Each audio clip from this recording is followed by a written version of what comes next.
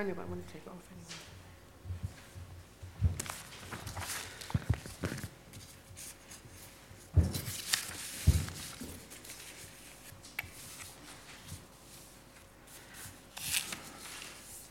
anyway. Well, good morning, and welcome from me as well. This is part 8 in the series on simplifying our lives, and this I've called Seasons in the Sun, just because it's a nice name of a song, and it's been sunny lately, and we're talking about seasons. Now, I wonder if, like me, you sort of threw away all your vinyl records.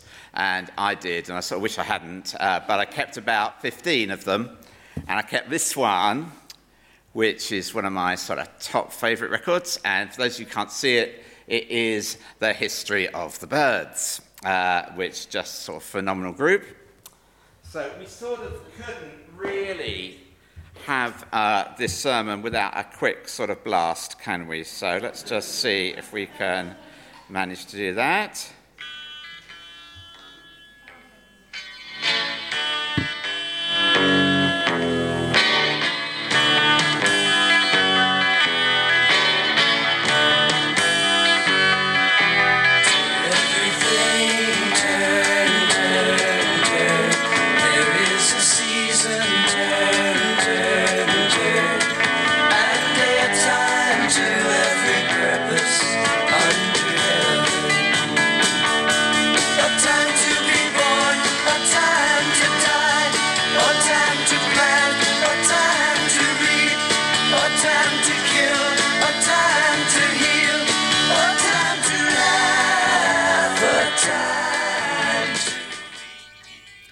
So, hope you enjoyed that.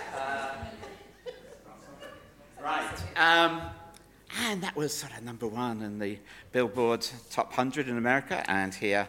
And sort of great that, I remember thinking, amazing that a passage taken straight from the Bible, pretty much, became a really great hit. And in our little chat now about this passage, we're going to be doing 3 things. First of all, I want to give a little bit of an overview of the book of Ecclesiastes because it is a bit of a tricky book, really. It's undoubtedly got a negative and pessimistic tone, and Solomon, who was the traditional author for it, was certainly not in a great and happy place when he wrote it, towards the end of his life, maybe. That's part 1. Part 2, we're going to think about the whole idea of times and stages and seasons within our lives. And part 3, we're going to have a little look at what those actual words mean, those 28 things that we can get up to in our lives. So, well, not really 28, 26, because born and die are sort of decided more for us, perhaps. So that's what we're going to do. Just something, if you sort of get bored with the sermon, and how could you think about an extra pair that you might have put in if you had been Solomon, you see? I'm not going to give you an example because I've got a good one in my mind, but I've had time to think about it. So if you could just be thinking of one that you might put in, and towards the very end of the sermon, we'll see if someone's put in a time to, whatever it is, and a time, the contrast to that. So you've got this list of contrasts. So Ecclesiastes, well, what an interesting book. I read the whole of it, all sort of 12 chapters, and it's quite a sort of depressing sort of book. Remember from the old King James Version, vanity, vanity, all is vanity. That's often been replaced by meaningless and worthless, words like that. And there's this sort of feeling that everything is just not worth doing, and even if anything's good for a little while, it's still pretty bad when you look at it in the long term. So I think, in looking at the whole book, it seems to me that there are sort of 4 main themes. And the first is searching. So there's this idea that people are searching for something that they sort of can't find. And when they do search, all they find is emptiness. And you remember that song by the Platters, and I think it's by Elvis Presley sang it as well. I search and I search, but I never find the way to find real peace of mind. And then he says, you get on your knees and pray and come to God. And there's that feeling in Ecclesiastes that you search, but all you find is emptiness if God's not there. The second theme is the theme of, I left it off the little sermon notes I gave you. The second theme is the theme of emptiness. You might want to just scribble that one in between searching and working. Emptiness. Nothing can fill that gap. Nothing can fill the deep longing of our restless hearts. That's another theme that Solomon brings out. You might be able to put that feeling off for a short while, but it comes back. Nothing can fill the deep longing of our restless heart unless it's God. And then there's the theme of working, and working comes into the book a lot.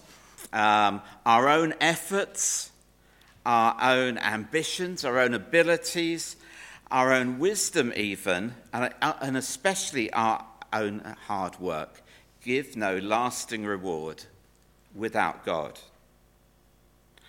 And fourthly, dying. The certainty of dying, the certainty of death, particularly makes all human achievements and all our own achievements completely futile without God. And finally, wisdom, which you might think is the one thing that would sort of last. And he goes on to say that human wisdom and knowledge and education and learning do not contain the answers, and an understanding of life cannot be gained without God. And so that is really what Ecclesiastes is saying. And it's sort of looking at it all from a negative point of view, I suppose. I suppose that Solomon could have written it the other way round and sort of said, with God, your searching can be fulfilled. And with God, you're not going to feel emptiness. And with God, all our efforts and abilities and wisdom and hard work mean an awful lot. And with God, death isn't the end. And all that we achieve becomes part of something great that God is planning. And with God, all our wisdom and knowledge matter. And we can find out exactly all about God.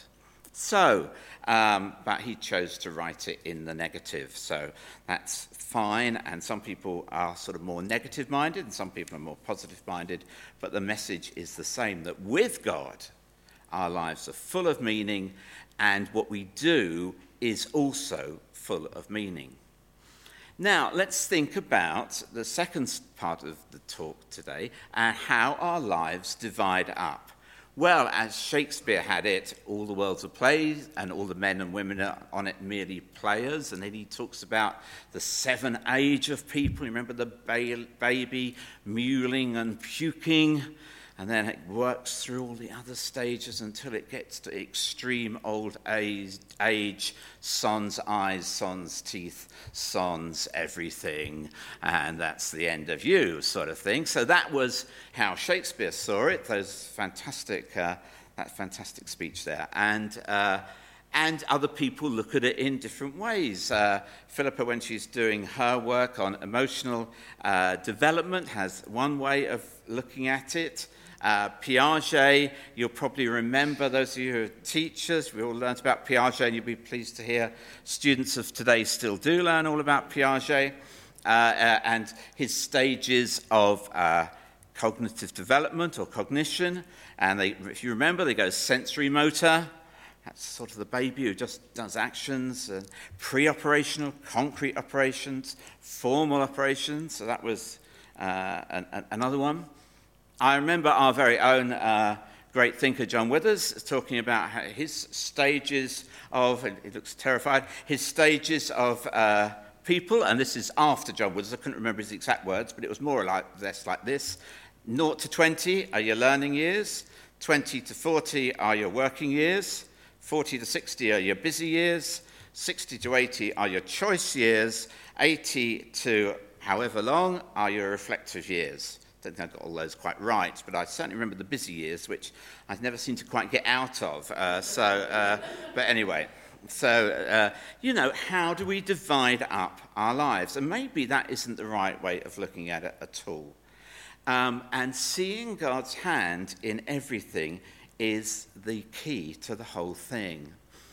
Something that's really good fun, and some of you have been involved in your houses, I'm sure, is designing a building and making it look beautiful. And Peter Herring sort of says that every building every room should have a wow factor, something that people look at and say, wow, that is just fantastic, you've got that. And I was very fortunate in about the year 2000 to sort of design, along with an architect, half a school. And it was a sort of very big, huge project, 2.5 million project even then, and we wanted the big sort of central area, the central atrium area, which is very lofty, and really wanted it to look good. And we managed to sort of scrabble together money, which, thanks to Tony Blair and his education, there was a good amount of it around for education at that time. And we've got a beautiful floor in this, and then I thought we've got to have a central focus. And so we made a sort of hole in the floor about that wide and about that long and about that deep, and we put a clock in it and a very sort of thick layer of glass on top so you could walk over it.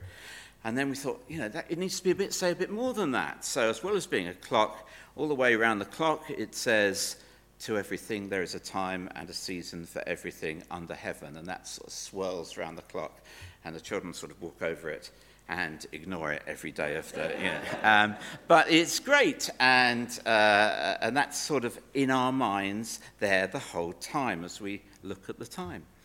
So God's timing is so important. Finding out and being tuned into God so that we know what he is saying about what we should be doing in our time.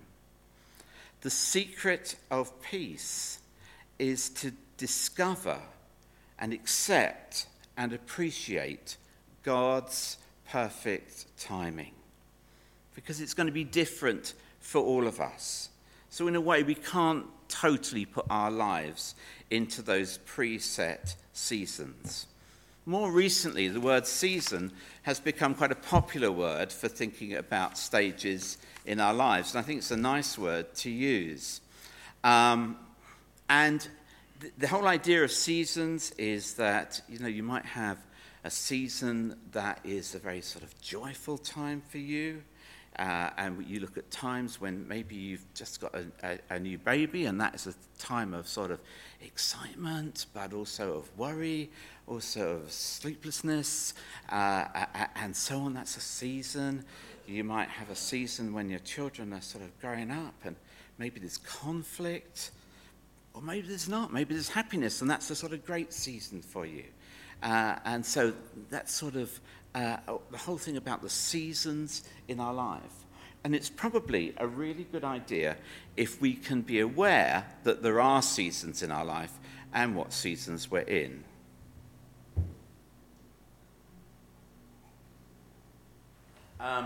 So Solomon comes up, as I said, with this list of 28.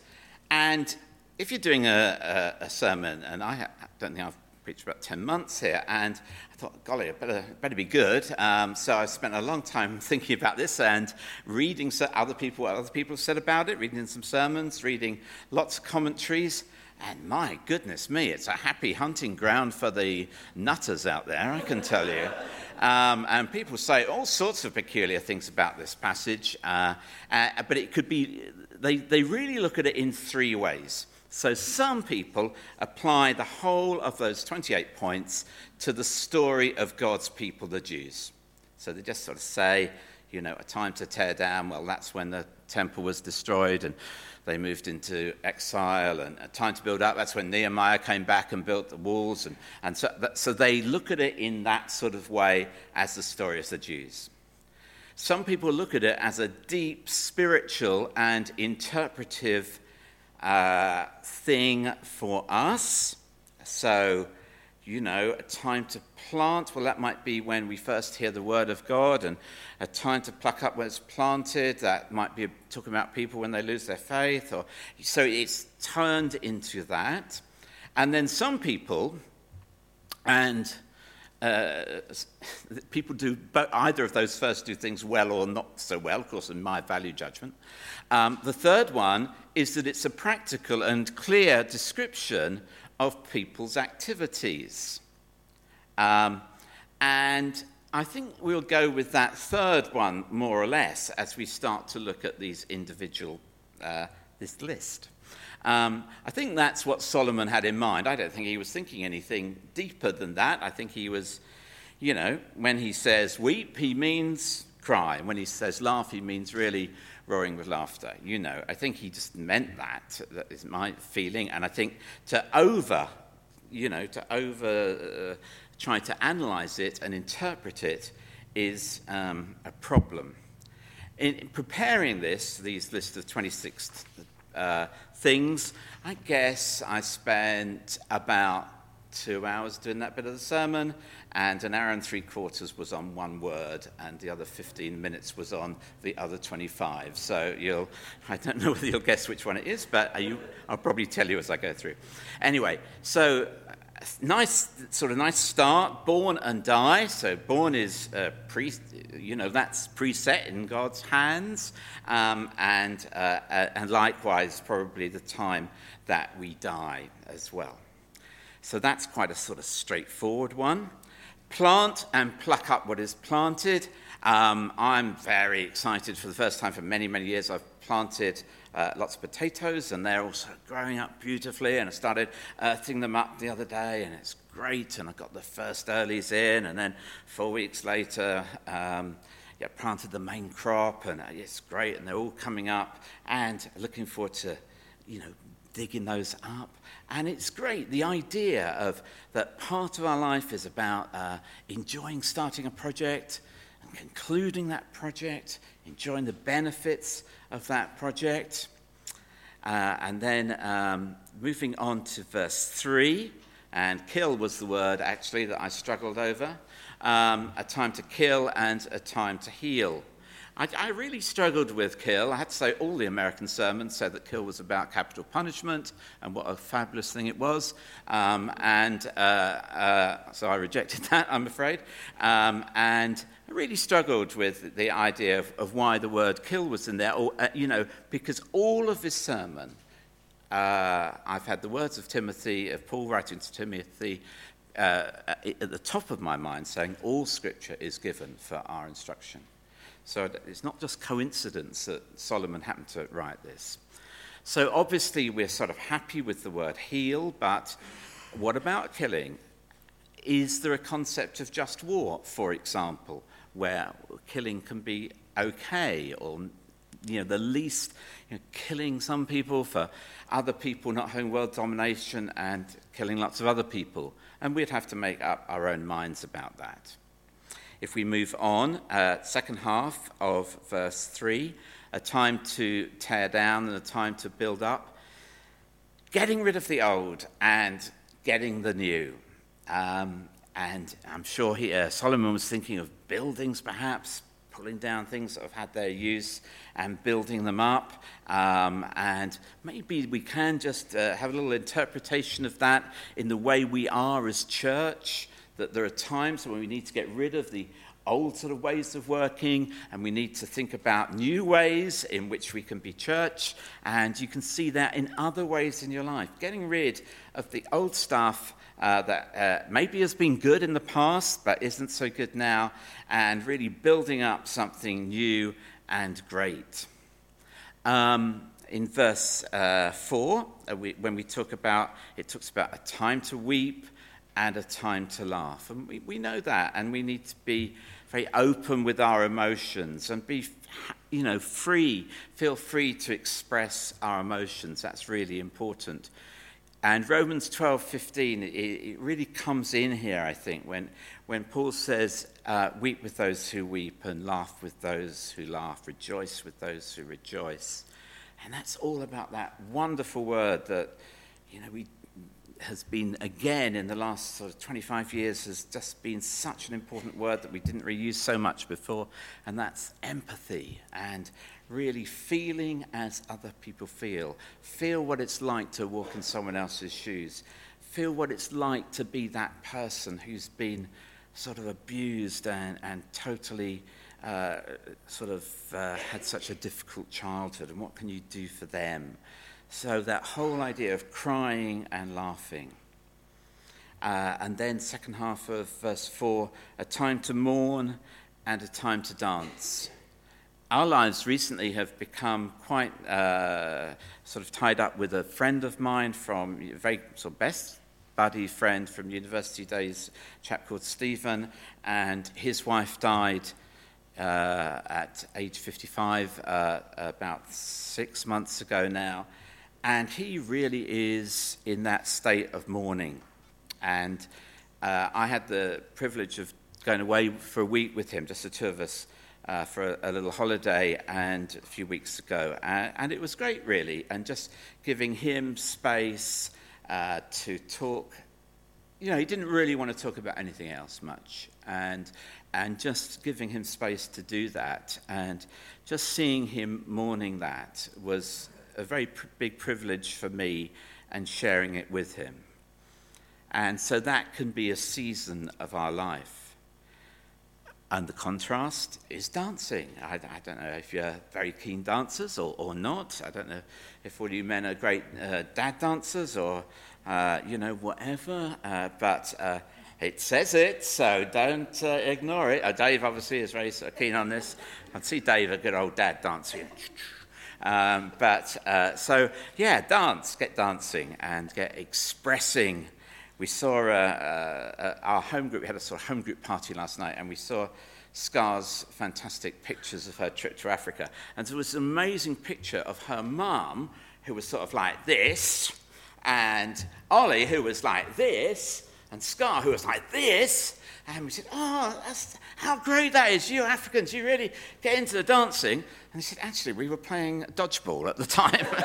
So play dodgeball if you want to be happy, So that was great.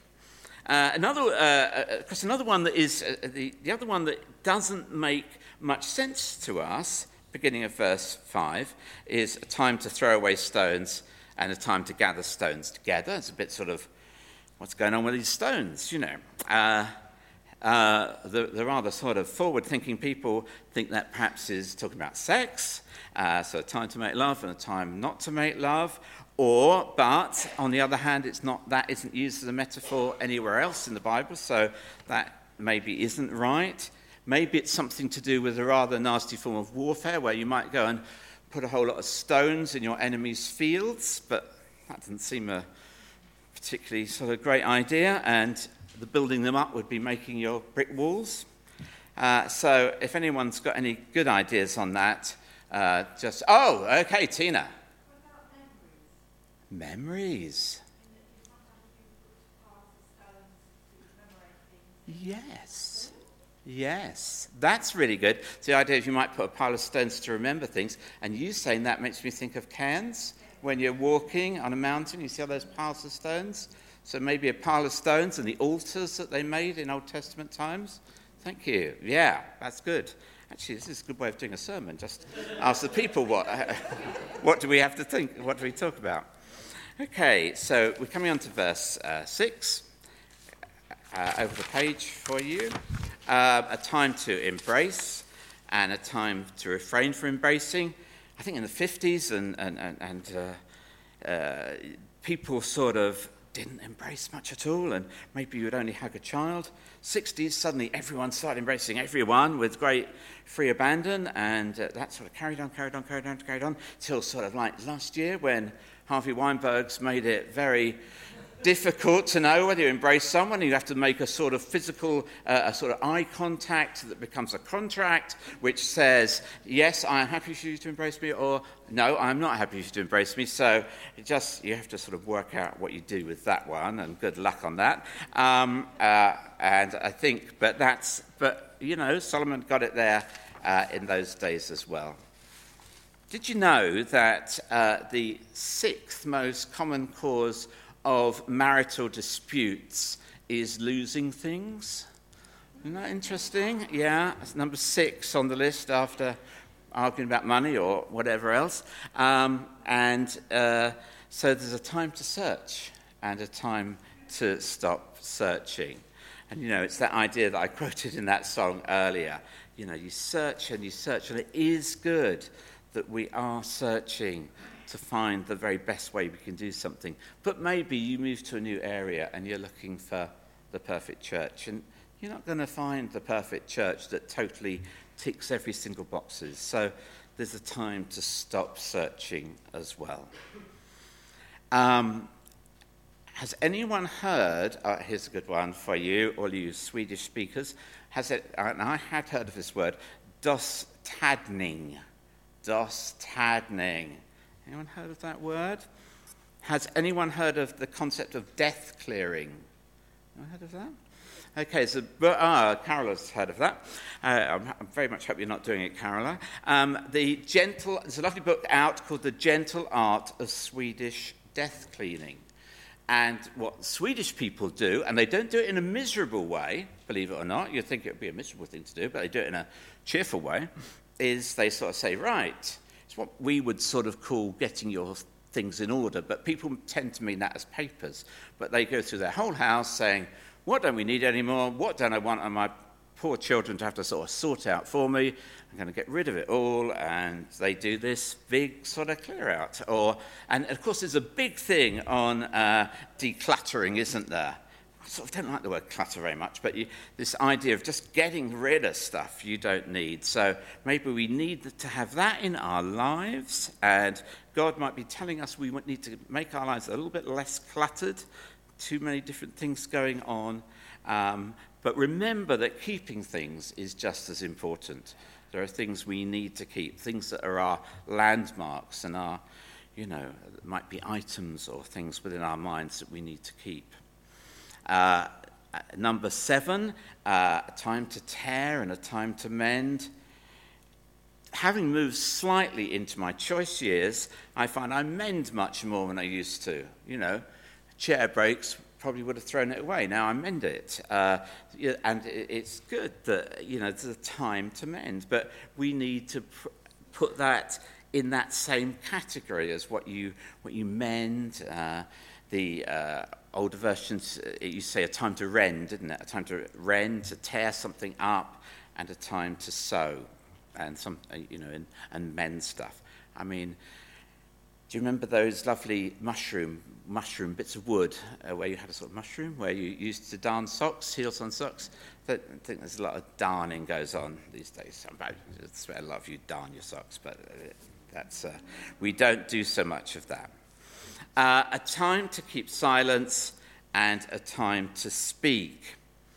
Now, I like writing notes whenever I go to a meeting, so whenever I'm in a meeting, I'm always sort of writing down what people say. And if you were to look at them, it would say pretty much every time, in capital letters, I would write somewhere, at some point, the letters DSTM. Anyone know what that means? It's a message to myself. Well done. Exactly. Brian has been in meetings with me and knows that I have a propensity to speak too much, so I'm always writing, and sometimes that becomes DSAW, don't say another word, which is good. Some of you might need to put in, instead of DSTM, you might need to say FHSSS. Any idea? For heaven's sake, say something. So you might be someone who needs to be told that your opinion is needed. There's a time to speak. and there's a time to be silent. And that's true when you're listening to people, and when you're speaking to them, and you're being a good listener, and you're not trying to relate it to your experiences, but you're really thinking of that. Okay, so we come to the last two in verse 8, a time to love, and we need to be loving freely and in an amazing way. We need to be loving our neighbours and everyone. We need to hate no one, but to hate injustice and evil, and to turn that hate into action.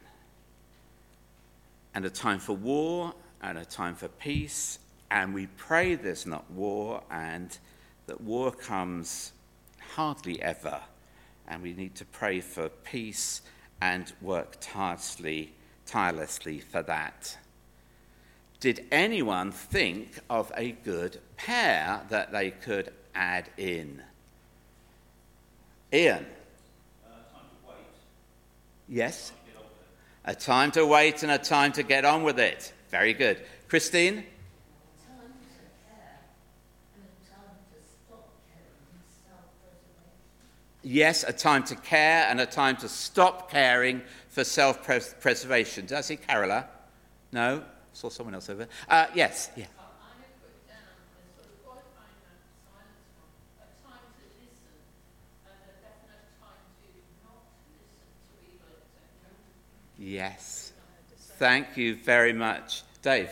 Similar to Ian, really, a time to consider and a time to act. A time to consider and a time to act. Roger? A time to pray and a time to listen to God. Jackie? A time to feast and a time to fast. Time to feast and a time to fast. My goodness, Solomon could have written that. That is very good. I had a time to save and a time to spend, which was interesting. Yes, Brian.